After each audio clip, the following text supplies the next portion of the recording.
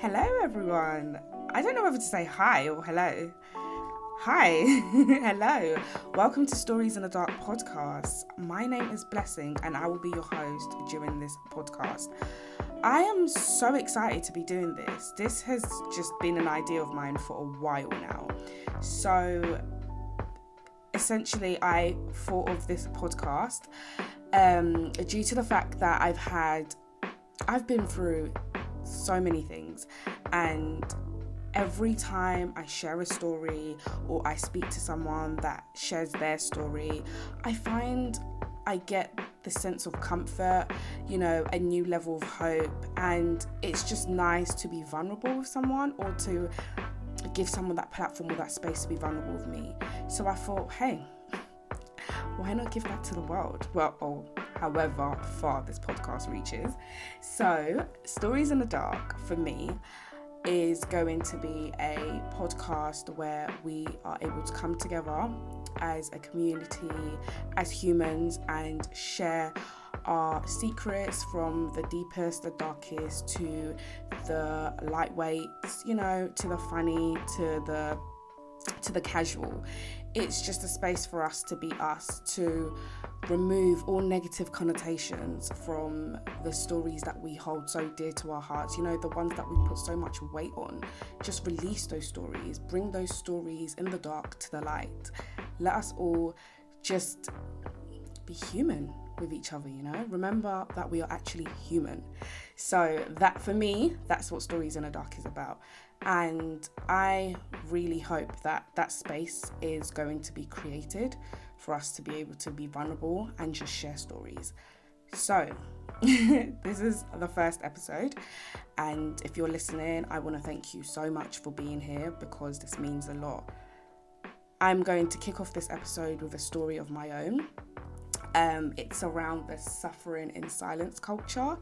So I'm not a storyteller. I just want to put that disclaimer out there and let you guys know that this is my first story. So please don't shame me when I'm telling this story. But I hope you enjoy listening to it, and I hope it falls onto the right ears. And yeah, just sit back, take it all in. And if you have anything that you want to comment or say, or you have any feedback, or you just want to tell me what that story done to you or meant to you in listening to it, please feel free to drop me a line. I will link, I don't know if you link stuff, but I will include all the details in the bio. I believe it's the bio. And please enjoy, and I'll catch you on the flip side. Why do we find it difficult to discuss the actual important issues that matter within our household? I was diagnosed with sickle cell from the age of 4, and the only conversations I had relating to this matter was, you don't need to tell everybody your business. Your auntie doesn't need to know you're in hospital. I never spoke about how I was feeling or what having sickle cell meant to me. I was in hospital for 1 to 2 weeks at a time and back to living life like nothing had happened. This was my reality for many years, until I hit 26. I remember the day I was asked to come to the hospital for test results that I had been waiting for nearly 2 months. I had no expectations because, of course, I see myself as a sickle cell patient. Being ill was a part of me. Okay, so it was a Wednesday. I got dressed and threw on anything I could see in my room that day. Nothing sexy, an oversized long bomber jacket, black jeans. I don't even remember what shoes I was wearing, but I just remember feeling comfortable. I'll be in and out, then I can go home, back to sleep, and hopefully no one will see me, I thought to myself as I sat on the train to London Bridge. I finally got to the hospital and was let into the room where I'd be seeing my consultant, but I was shocked to see 4 people already waiting in a room. Why are they all here? For the first time, I'm not even late to my appointment, so what's going on? I sat down slowly and we exchanged niceties.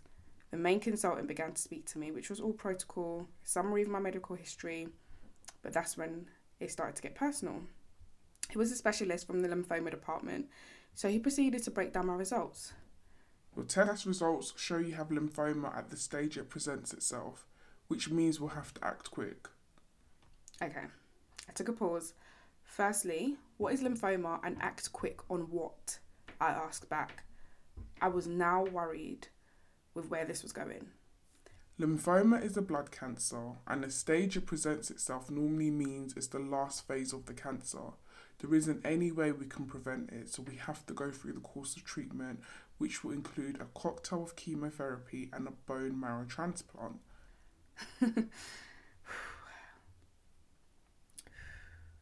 What are these words? What is going on here? What is happening? I just remember letting out a scream. I instantly burst into an hysterical cry. You know, when I look back, I feel like my reaction was dramatic enough to get me a part in a Nollywood movie. It was just insane. I understand it was warranted, but I've never felt an overwhelm of emotions like that before. So, to me, it was crazy. And this was such a big moment for me. But it still isn't one of the biggest moments of this story. After many Q&As and more tears, we took a pause on the appointment. I was told to take some time to sleep on my news. In other words, I was unstable to continue. I mean, fair enough. So they offered me a phone call to call someone to take me home, and I accepted. I called my best friend, who was there in a flash. I met her outside the hospital, and we needed no words. We sobbed, cried into each other's arms right there on the main roads. We spent the whole day together, and it was just what I needed. Another one of my best friends came to pick me up from her house, and it was an awkward car journey.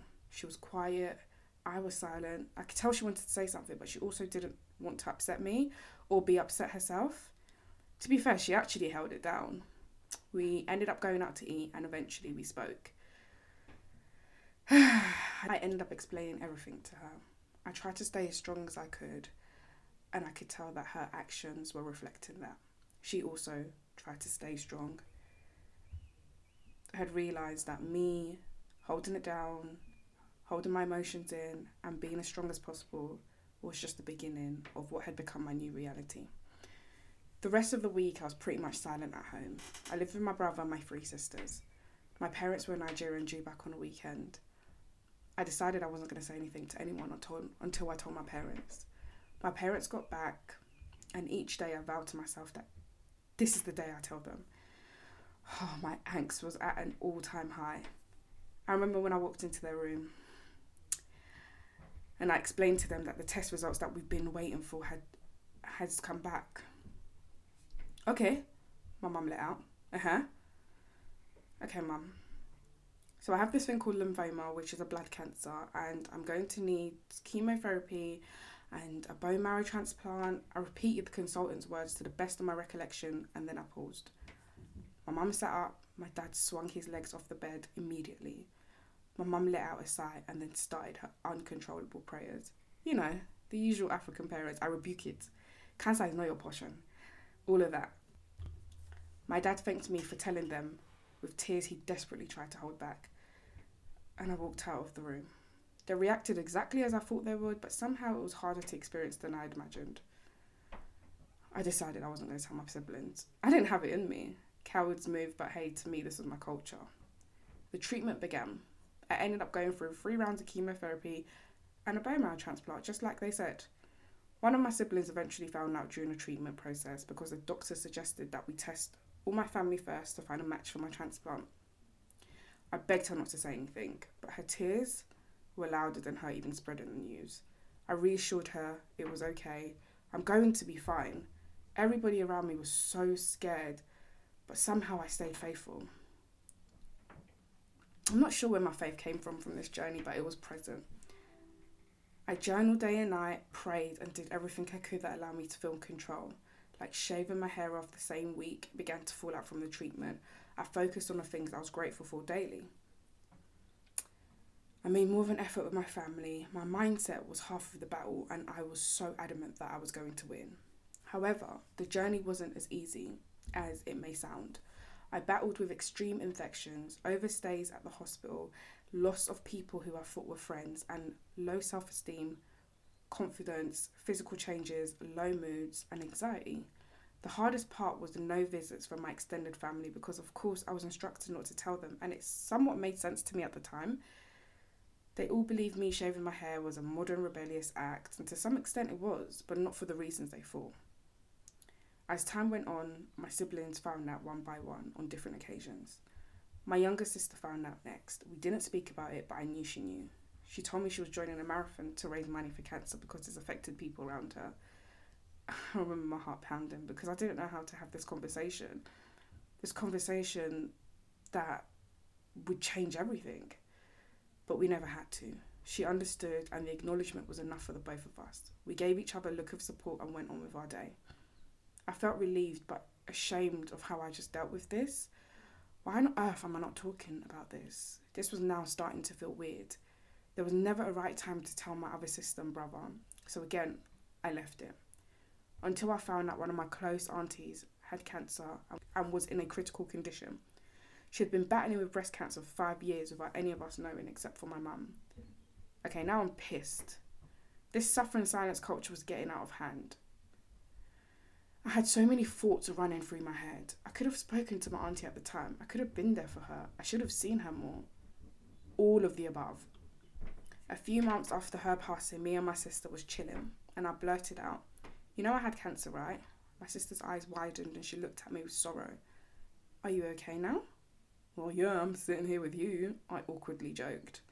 We spoke and she thanked me for telling her. She explained that she thought my time at the hospital was weird, but she assumed it was all part of my sickle cell, and she didn't know what to think. She was just happy I was alive. Unfortunately, I had to experience another death of an extremely close family member affected by cancer once again. And yep, you guessed it, I wasn't aware he was ill until his last days. It wasn't pleasant. I didn't want to get used to this, and I didn't want my siblings to miss out on days with each other due to lack of communication. I told my brother and he was also shocked. In his defence, he wasn't around a lot, so he was none the wiser. We spoke and he was relieved that I was in a better place with my health. I feel this experience has allowed me to unlearn a lot of what I deemed normal within my culture. I'm not sure why we don't speak up, but I wholeheartedly believe communication could save lives. I've missed good and bad times with people I cherish, and I vow to not allow this tradition to continue. So, in a way, I guess this story here is my act of rebellion. Hi. Gosh, did I just share that story? Did I just share that story? I think I did. Okay, that's crazy to me. I have never really told a bag of people that story before. So for me to come out on a podcast, I don't know whose this is going to fall on. That's insane to me. But you know what? I'm proud of me. I'm proud. That was a lot for me. So I want to thank you for listening. And if you've made it this far, you're a real one. You're a real one. I see you. I acknowledge you. And I'm grateful for you. So yeah. Do you know what? It gets to that point where we really have to question these things. Why is silence or suffering in silence a thing for us? Why has this been created, especially within the African community? You know, and I know there's a lot of people out there that can relate, and it's upsetting, but I do feel lighter knowing that I've shared that, and I hope that whoever that was meant to help, it does just that. So if anyone else feels like they can relate and they want to drop me a line, please feel free to drop me an email on wetalkstories@gmail.com. Again, this will be shared in the description of this podcast. So please feel free to drop me a line at wetalkstories@gmail.com. I also have an Instagram called Stories in the Dark without the A, so it's DRK. So feel free to drop me a DM there as well. I mean, this is the beginning, and I really hope that we all enjoy the space and we all are able to grow and learn from it. So guys, thank you a million times, and I will catch you on the next episode. Bye.